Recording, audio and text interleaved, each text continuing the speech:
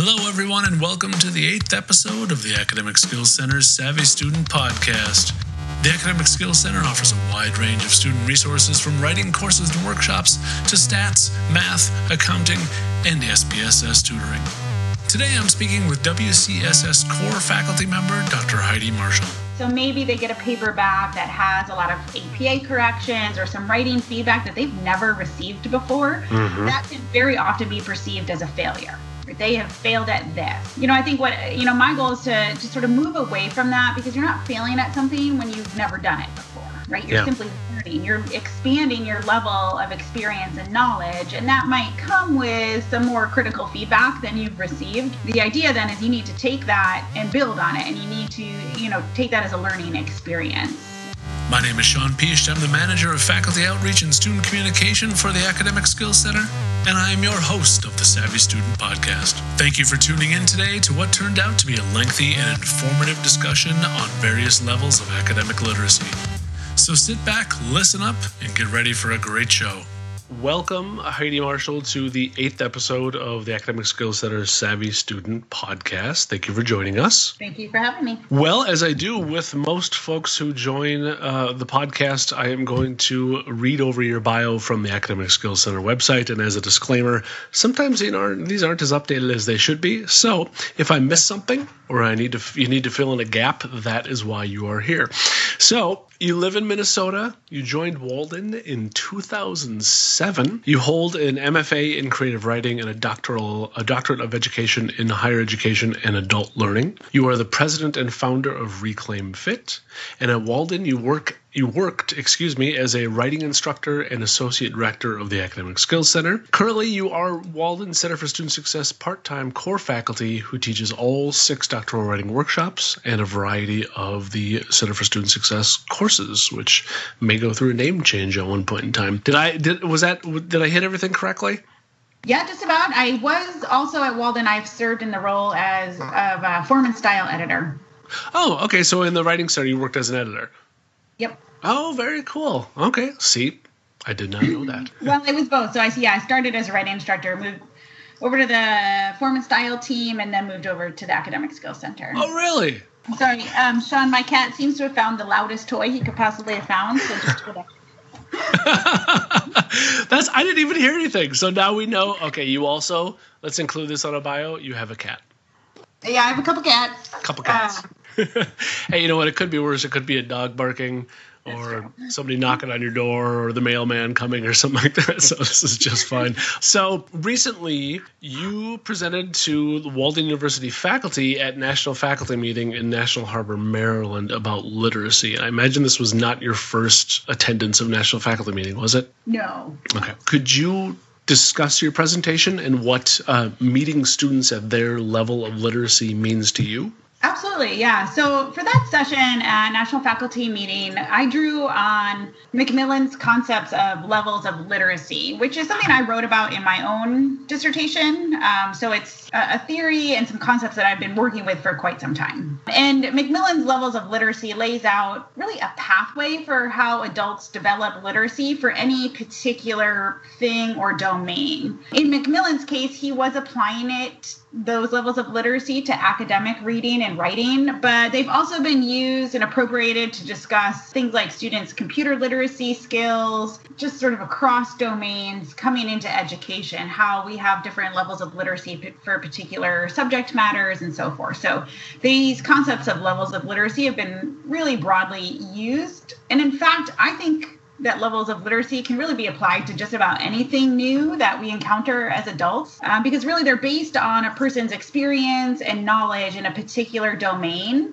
And the concept that if we've never experienced something and don't have much knowledge about it, then our literacy in that particular thing is low. And it's completely normal. But when we're placed in a situation where we have to perform at a high level of literacy, something that's higher than our current level of experience and knowledge in that particular area, that's when a problem arises. So we become fearful of a challenge, and that fear often paralyzes us to move forward in our learning or in developing a level of literacy, a higher level of literacy.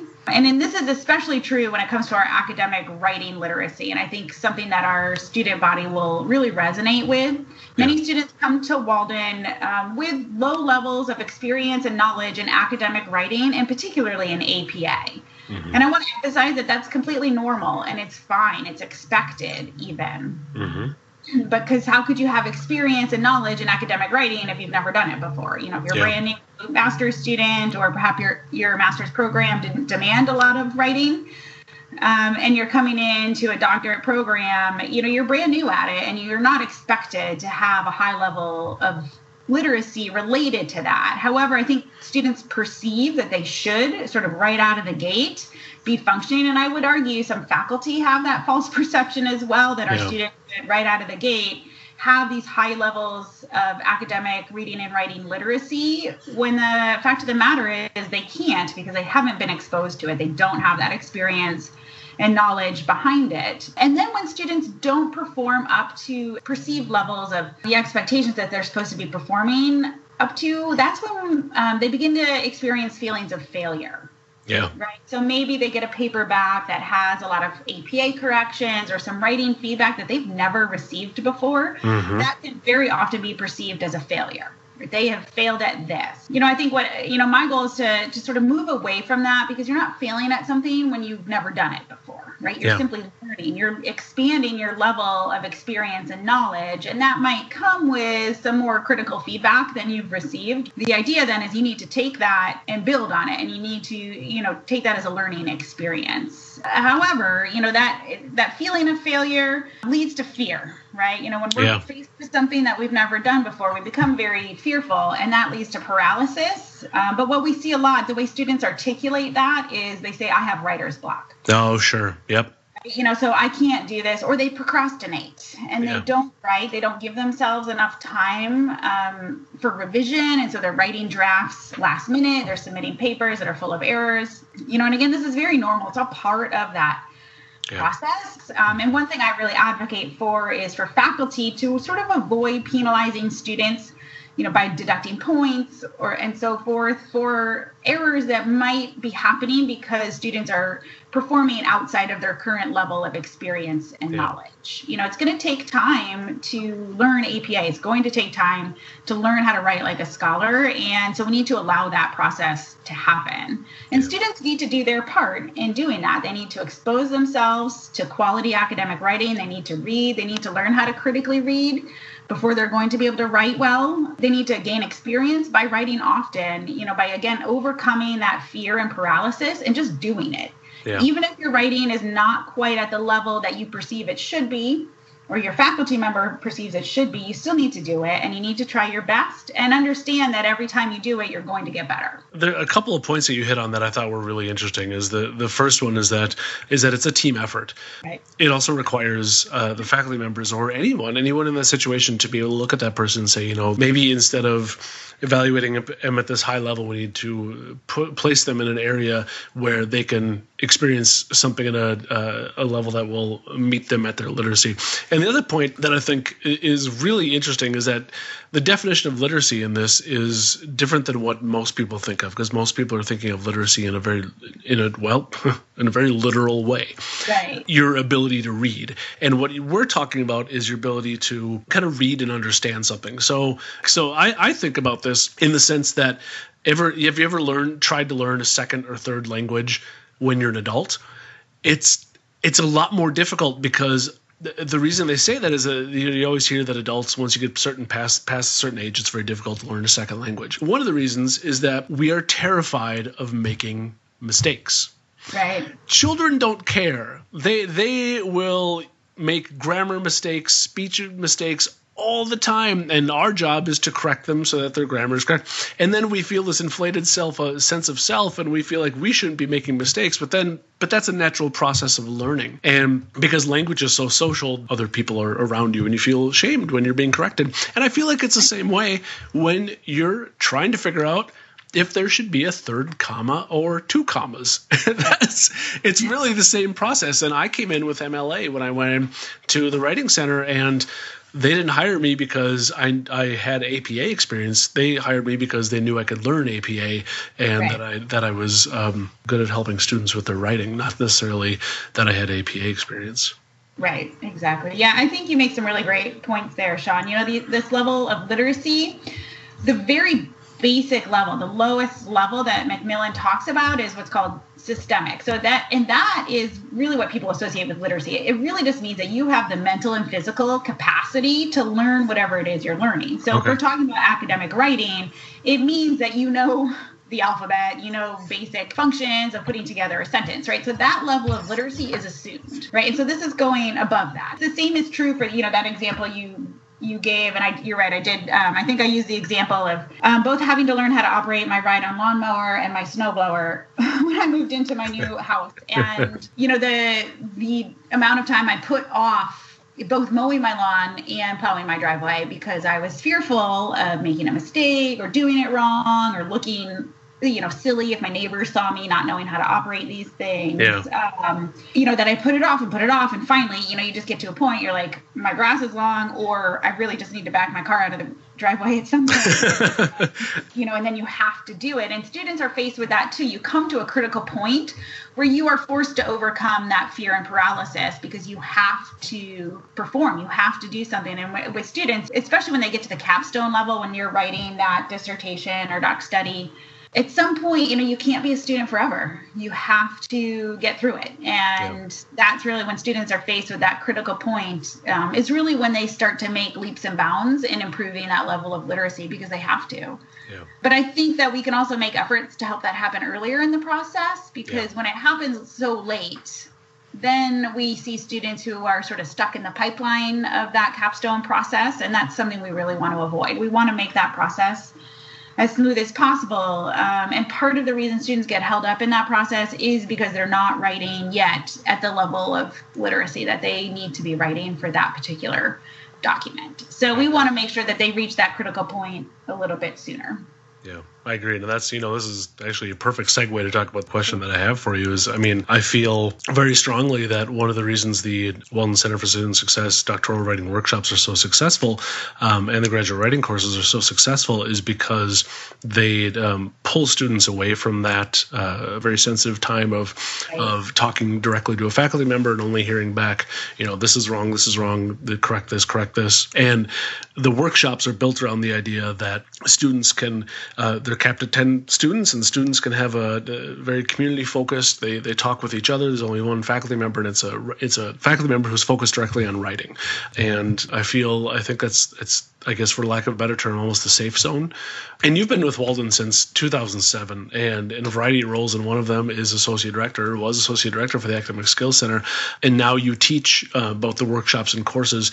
How have you seen these courses and workshops, the graduate writing courses and the doctoral writing workshops, evolve over the past decade? Yeah, so I have to say it's been a lot of fun. I was around in the days. I'm very sorry, Sean. There actually is someone knocking at my door. I called Hold it. on just a minute. No, you're fine.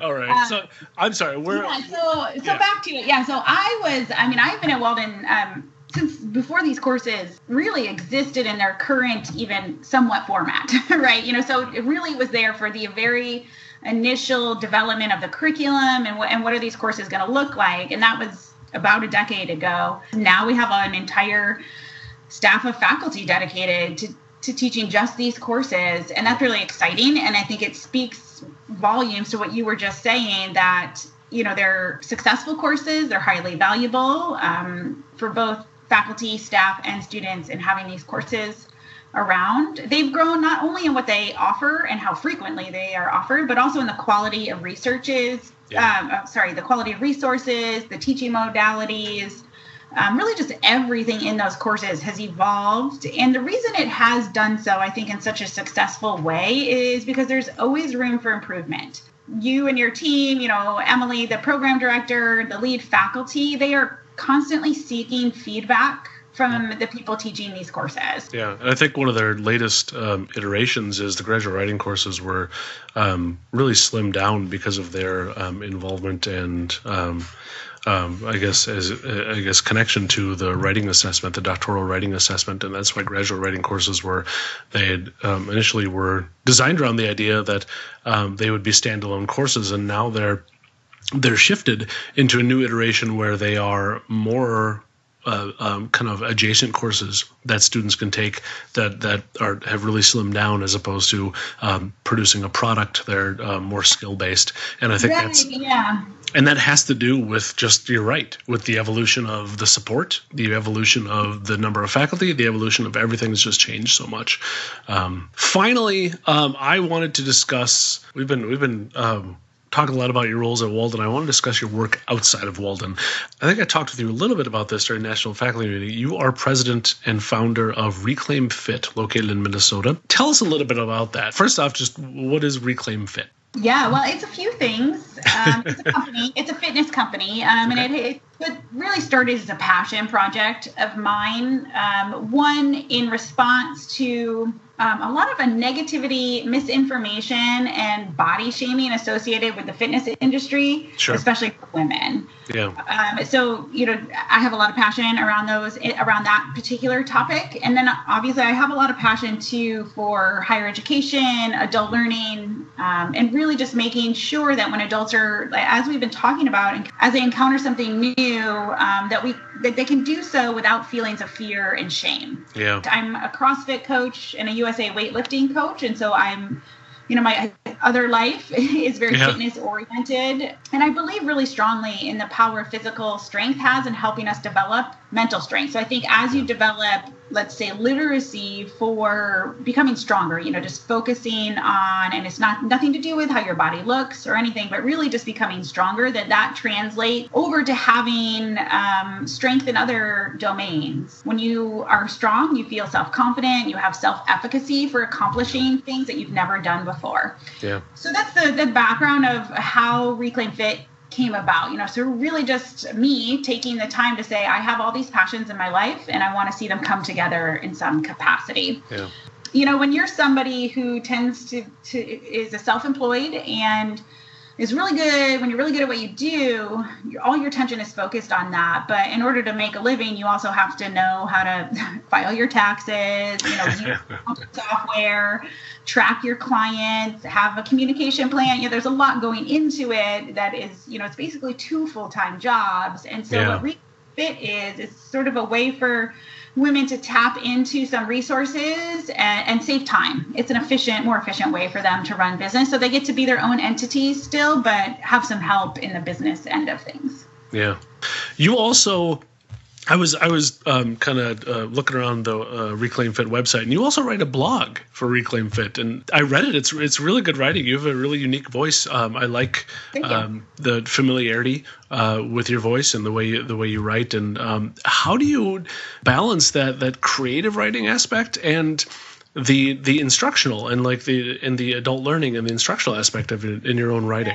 Right. Balancing creative writing and academic writing are 2 completely different things, So in a lot of our writing courses, we have students talk about their writing history and experiences with writing. And a lot of them are really experienced creative writers, whether it's through journaling or they write poetry.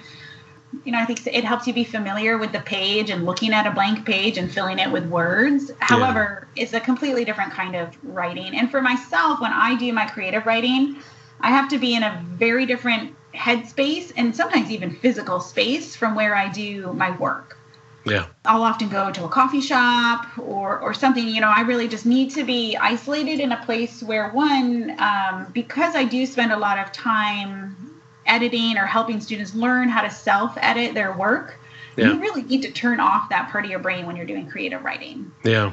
You cannot, there's no room for self-editing as you're writing. Going back later and editing, absolutely. But so for me, it's just being intentional about taking some time to do that. That's so interesting that you mentioned that kind of there's an intentional aspect behind it. I really like that. That's a really interesting way of, I like that word behind it.